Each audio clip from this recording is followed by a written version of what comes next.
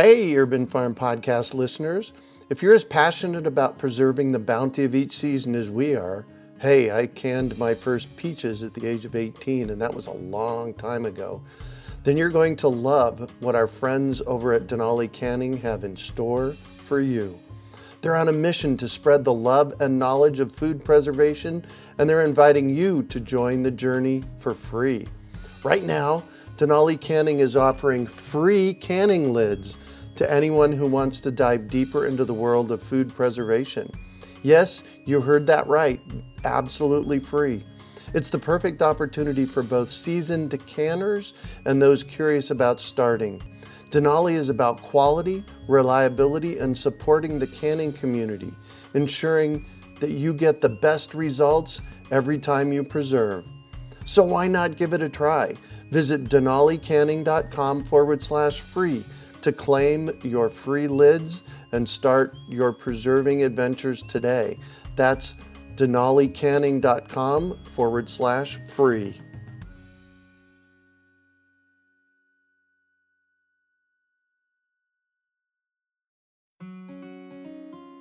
Greetings, urban farmers, gardeners, and healthy food visionaries. Farmer Greg here, and welcome to the 680th episode of the Urban Farm Podcast, where every day we work together to educate and inspire you to become part of your food revolution. Today on our podcast, we have someone who has written a coming-of-age memoir around her love of farming. We're talking with Megan Baxter about finding where you belong. Megan has won numerous awards, including a Pushcart Prize. Her work has been listed in the Best American Essays of 2019. Congratulations. She serves as a mentor to young writers and loves developing cross-genre and innovative creative writing pedagogy for her workshops and classes. She lives in New Hampshire, where she loves walking her dog, running and cooking with local foods from her permaculture homestead.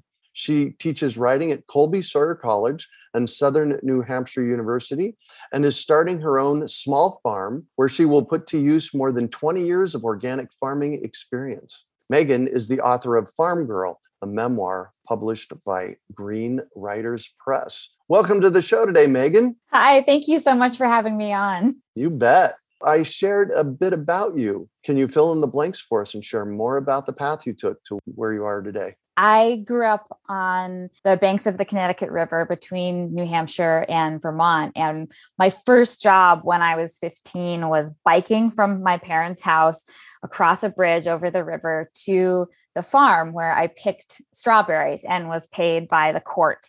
My gosh. I thought that was just the best thing ever, that I got to be outdoors. I got to make a little bit of money, and I got to hang out with some really cool kids who were the sort of people I hadn't met when I was in high school, just other people who loved being outdoors as much as I did. And over the course of many summers, I kept coming back to the farm, and the book itself chronicles a year in which I decided to leave my traditional college path and come back to working at the farm full time, first as a field hand and then as a production manager of the full 40-acre operation. And from there, I've gone on to write, manage urban farms as well as small homesteads, and continue to learn more about farming every season. So you've actually been a farmer, farming and growing food for people. Yes. Wow. Yes. Tell me more about that. Well, so the farm that's chronicled in the book, Cedar Circle Farm, it's still in operation. I was a 40-acre organic fruit and vegetable farm that did perennials and bedding plants, as well as some ornamentals and cut flowers. And we grew the farm from having a 7-person CSA to, at the high water mark, around 300. Wow. Had a farm stand that was on site, as well as attending 3 farmers markets and adding on winter CSAs. And, we tried a little bit of everything during my time there. And then at the urban farm in South Carolina, the people that I was feeding were specifically those who lived in food deserts and places where they were challenged to find access to fresh produce. And back again in New England, I help out at a friend's farm. They do a lot of wholesale pepper cultivation and make their own amazing hot sauce, as well as sell to a lot of other hot sauce best producers on the Eastern Seaboard. And I'm embarking on growing food for myself, my family, and small farmers market community here in my town. Nice. Have you done a farmer's market before? I have so many times I cannot count. So one of the fun things about coming to this new farm is that I've kind of seen the business from so many different angles that I can plan ahead and make sure that I'm only getting myself into what I'm actually interested in doing.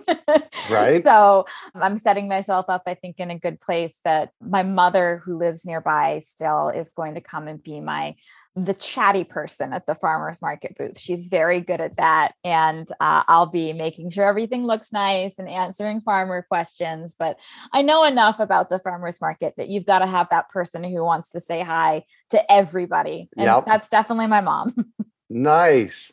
Well, when I went back to college at the age of 39. One of the things that I did was I farmed my front and backyard here in Phoenix. I harvested it every Wednesday morning. I'd get up uber early, like 3:30 in the morning, and I'd go out in the yard. I'd harvest everything that was available and be to the farmer's market by 9 a.m.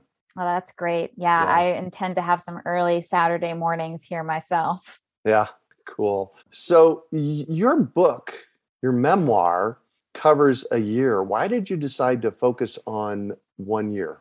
The book is just a 1 year story because I realized in the writing process that my relationship with farming and with working outdoors and selling produce and managing people and plants has changed so much over I realized this morning that this is my 20th growing season, my 20th spring being involved in agriculture.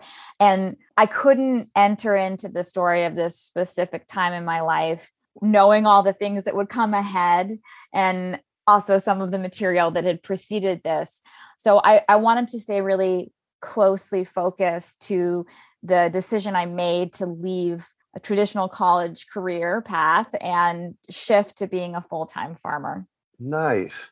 Now, you said something interesting a moment ago. You're counting your years you've been growing. And you said the 20th growing season that you've, and the reason I brought that up is because that's the way I look at my life. And I'm 61 years old.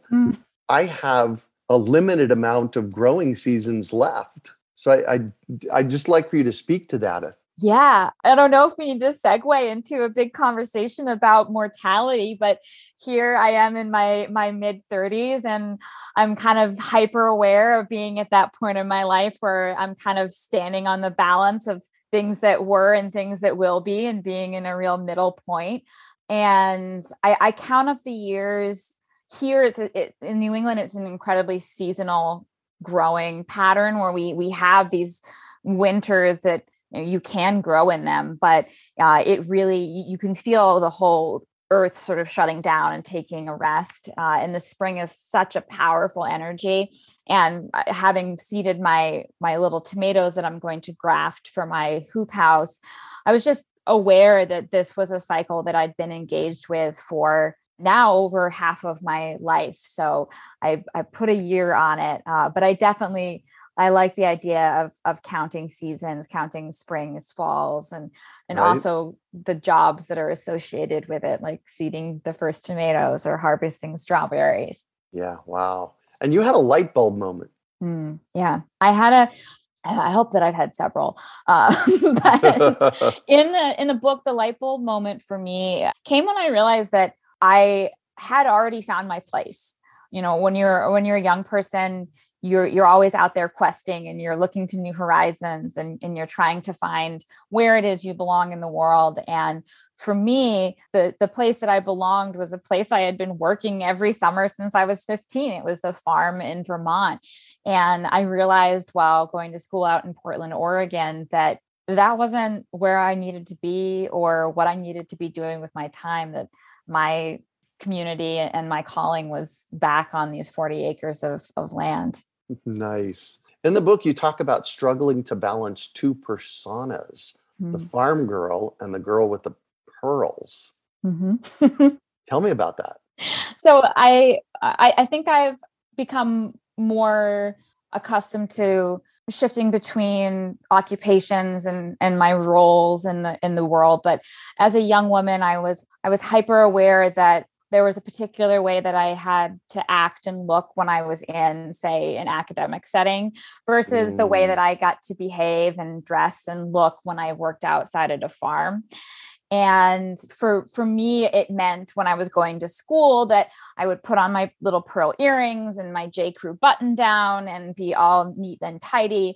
And at the farm, I could really be myself and wear whatever I wanted, speak whatever way I wanted, didn't have to sit up straight in the front of the room. So there was a little bit of subversion there that farming allowed me. But I think at the time, it really felt like the farming me was the authentic version of myself, and the character that I was dressing up as, this girl who sort of checked all the boxes and did all the things correctly, got the good grades, was somebody that I was play acting as. Mm-hmm. Wow. It makes so much sense. Mm-hmm. I always love it when I bring authors on and they can read me something from their memoir. Can I ask you to do that? Yes, of course. I'm going to read from towards the end of the book, where I work up enough confidence that I can actually tell people my plan rather than just dream about going back to the farm. So I'll just jump right in. This is from the 20th chapter. I called my mother and told her that I was leaving school to become a farmer. I could feel her body tensing through the cell phone. I don't remember our words, just her disappointment. I tried to make excuses and promises. I thought her silence was anger over my quitting school and that I had let her down. She didn't see farming as I did.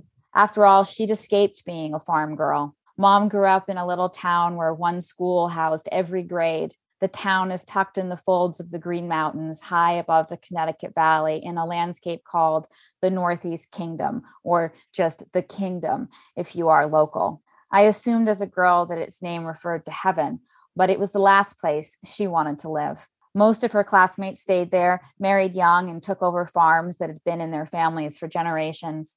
They managed big dairy lots with corn and hay fields, messy barns and scattered outbuildings, drafty rooms cluttered with broken toys and stacks of bills.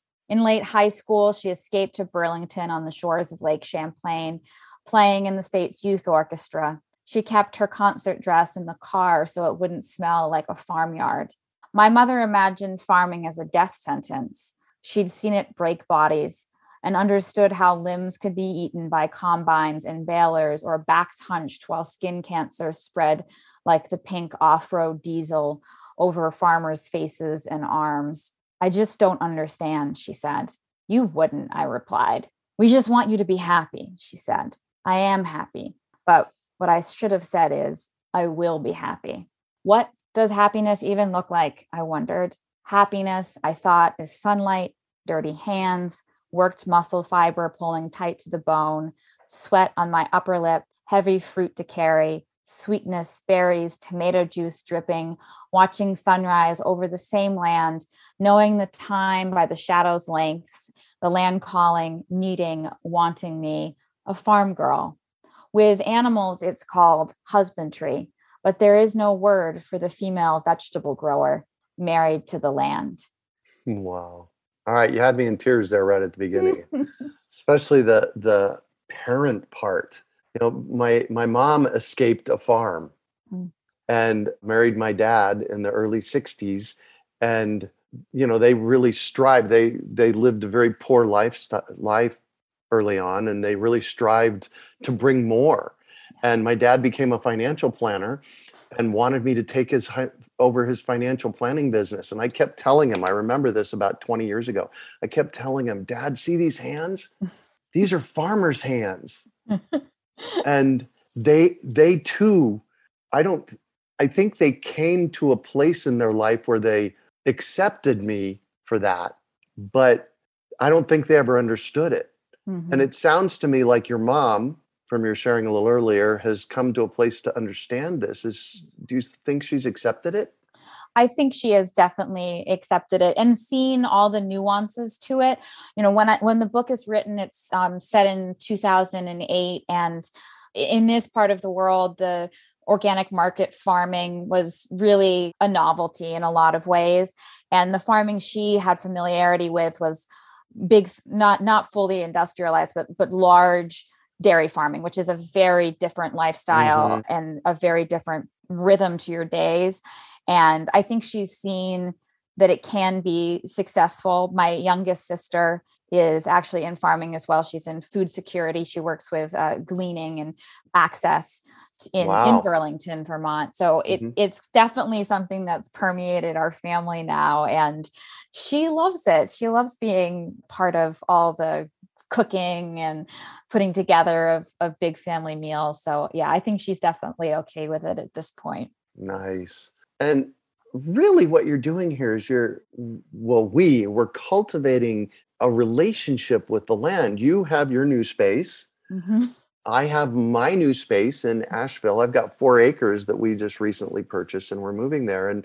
And so can you describe cultivating this relationship? Yeah, it's something that I feel has been innate to me since I was a little girl. I've always been outside as much as I can. I had the good luck of growing up in a suburban area that bordered on rural second growth pine forest. And my parents let me run wild. I spent all my time outside.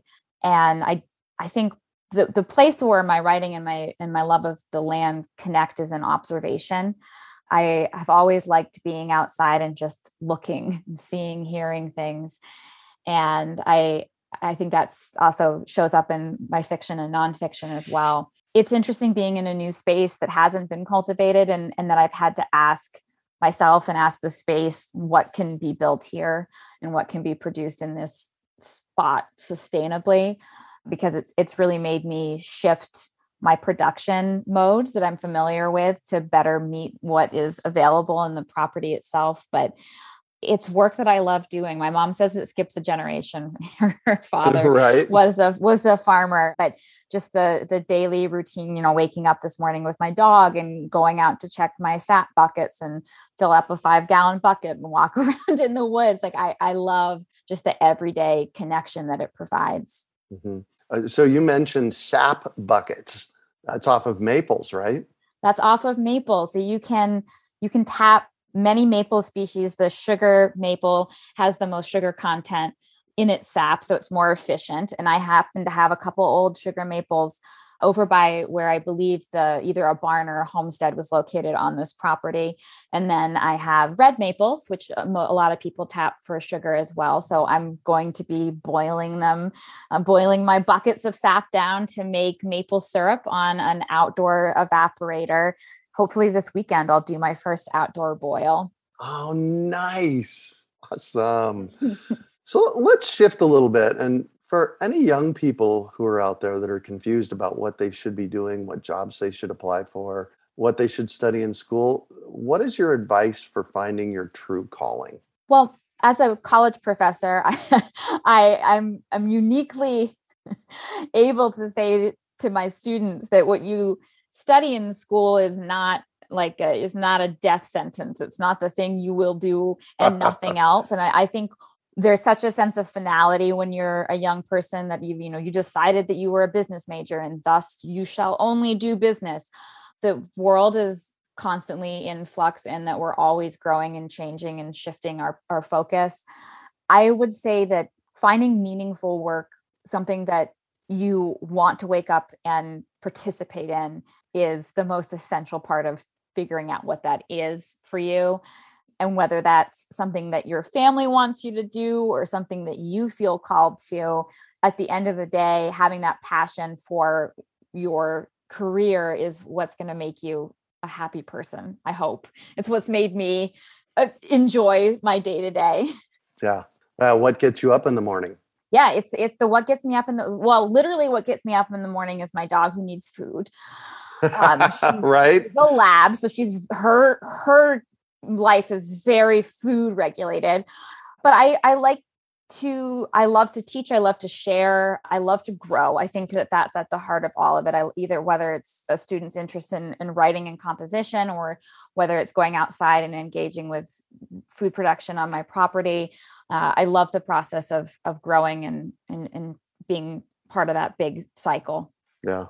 For someone interested in learning how to grow their own food, what do you offer in terms of advice? I think with the pandemic, we've seen a lot of people who've become incredibly interested in growing their own food. Amen to that. Right. I happened to be in a place during the first lockdown in 2020 where I was not growing my own food. It was the one season that I have not had access to a garden plot. And I felt that just so intensely, that separation between food production and food security. And this gap can't exist any further in my life. I would say work at a farm, work at a business locally, read, try it out on your own. The difference in scale is something that a lot of people struggle with, going from having a few patio tomatoes to actually having a plot that's large enough to produce what a family might want to eat in a year. And my other suggestion is to examine what you're currently eating and where that's coming from. The way that we expect our diet to look today is very different than even my mother, who grew up in the 60s in rural Vermont, remembers things like bananas and oranges being only available around Christmas in the grocery stores. And our need, for instance, to have avocados in New England every day of the year is a big ask of the planet. And it's also something that you won't be able to produce for yourself in this space. Right. Well, and have you seen the news about avocados in the past couple of weeks? I have. I actually begin one of my writing classes by asking my students to have an argument about something because young people today are so afraid of being confrontational. And the topic we talked about yesterday was avocados and avocado embargoes. And do we have a right to have access to avocados? They were very incensed about it. So I've heard all the drama. Wow. And, memoirs are usually left to people older. But you've written your book in your 30s. If someone is looking to tell their own true story, how do they begin? So, yes, I have not reached the end of my life and I'm looking back, but I have moved away in a pretty significant manner from the woman that I was at the time that I wrote the book. So the book is about 15, 16 years in the past. And having that distance is essential to telling a story in memoir. So it can't be something that is currently being written about in the everyday. It has to be something you can look back on and say, man, I would have done that differently, or I wish I knew then what I do now. Yeah.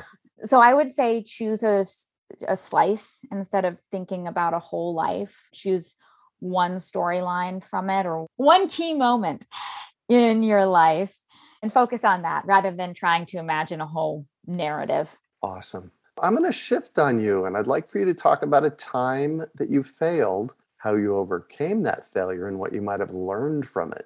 I've failed a lot. I think there's no way around it in farming that things will fail and go wrong. And being able to troubleshoot and move forward is an essential part of the job. I have failed by trying to go back to that girl with the pearl earring kind of J. Crew wearing woman in my attempts to find a job that I found satisfying. So I had a position that seemed to align sort of generally with my interests, but I found it to be a really challenging point in my life because I was in corporate hotels, in my company car, driving all day, just doing work on a moment-to-moment basis that did not meet my goals and didn't fill my soul with anything, didn't fill my stomach with anything but fast food and hotel breakfast food. And so learning from that it's not just the overall goal of a company or career, but what your job looks like on a daily basis that matters, has helped me come to terms with the way that I've built my life currently, which is split between teaching and farming. Nice. And you seem pretty passionate about both of them. I am. Yes. I love teaching. I specifically love teaching creative writing and also just the written word in general. And I really enjoy farming. And now I get to kind of convey some of the information that I know about farming to younger farmers and crew members at my friend's farm. So that's a really beautiful exchange to be part of as well. Nice. And your biggest success? My biggest success is I mean, I feel like it's going to jinx it, but it's this property. It's arriving at a place where at 36, as a single woman, I can afford to begin making this dream a reality in the pandemic real estate market of New England, to start a farm, to cut trees down, build a little house. This feels like the culmination of a lot of my passions. So I think the best is yet to come. Nice. And what drives you? I'm driven by beauty, which sounds a little strange, but I love to observe the natural world and the amazing, gorgeous, sometimes brutal, but often beautiful things that happen there. I also like to create. And I think part of that is writing, and part of that is taking a tomato seed and putting it in soil, and then in a few months having gorgeous tomatoes to share at the same table that I started the seeds at. So that's something that gets me out of bed in the morning. Nice. If you could recommend one book for our listeners, what would it be and why? This is completely off the topic of what we've been discussing today, but the book that I have to recommend is called Into the Silence by Wade Davis. The Great War, Mallory, and the Conquest of Everest. It's about mountaineering after the First World War. And I actually own 3 copies of this book because I love it so much that people give it to me, or I find a new hardcover or new edition that I want. So it is a book about people trying to make some sense of the world after all order has been destroyed or eliminated for them. So it's an amazing historical book if anyone's interested in reading such a thing. That might be a good book to read now because of all the unrest that's going on, to kind of prep us for what may be coming down the pike. I think so. Yeah, it's about kind of shaking things up and doing something different because the thing you're doing isn't working or hasn't worked for you. And it's incredibly well written. Nice. And what one final piece of advice do you have for our listeners? Be creative, try new things. Don't be afraid to make mistakes and fail, and get out there and spend some time underneath the open sky. Oh, amen to that. Well, thank you so much for joining us on the show today, Megan. Thank you. And how can our listeners find you, get a hold of you, and find your book? My book is available online anywhere that books are sold. If you go to my website, which is meganbaxterwriting.com, I have links to purchase the book either at local bookstores or big online retailers. And I have all of my contact information there as well. My email, my social media feeds, it's all up there. And you're welcome to check out some of my other writing, which is linked there as well. Perfect. meganbaxterwriting.com. Awesome. Thank you. And you can also find show notes from today's podcast at urbanfarm.org/farmgirl. We hope you enjoyed today's episode of the Urban Farm Podcast. Remember to listen for tips, advice, and resources to help you on your journey with urban farming. You can find us on the web at urbanfarm.org or send us an email to podcast@urbanfarm.org. In the words of Vincent van Gogh, great things are done by a series of small things brought together. Be encouraged that with each lesson learned and skill developed, you are one step closer in the direction of your dreams. Hey, Urban Farm Podcast listeners. If you're as passionate about preserving the bounty of each season as we are, hey, I canned my first peaches at the age of 18, and that was a long time ago, then you're going to love what our friends over at Denali Canning have in store for you. They're on a mission to spread the love and knowledge of food preservation, and they're inviting you to join the journey for free. Right now, Denali Canning is offering free canning lids to anyone who wants to dive deeper into the world of food preservation. Yes, you heard that right, absolutely free. It's the perfect opportunity for both seasoned canners and those curious about starting. Denali is about quality, reliability, and supporting the canning community, ensuring that you get the best results every time you preserve. So why not give it a try? Visit denalicanning.com/free to claim your free lids and start your preserving adventures today.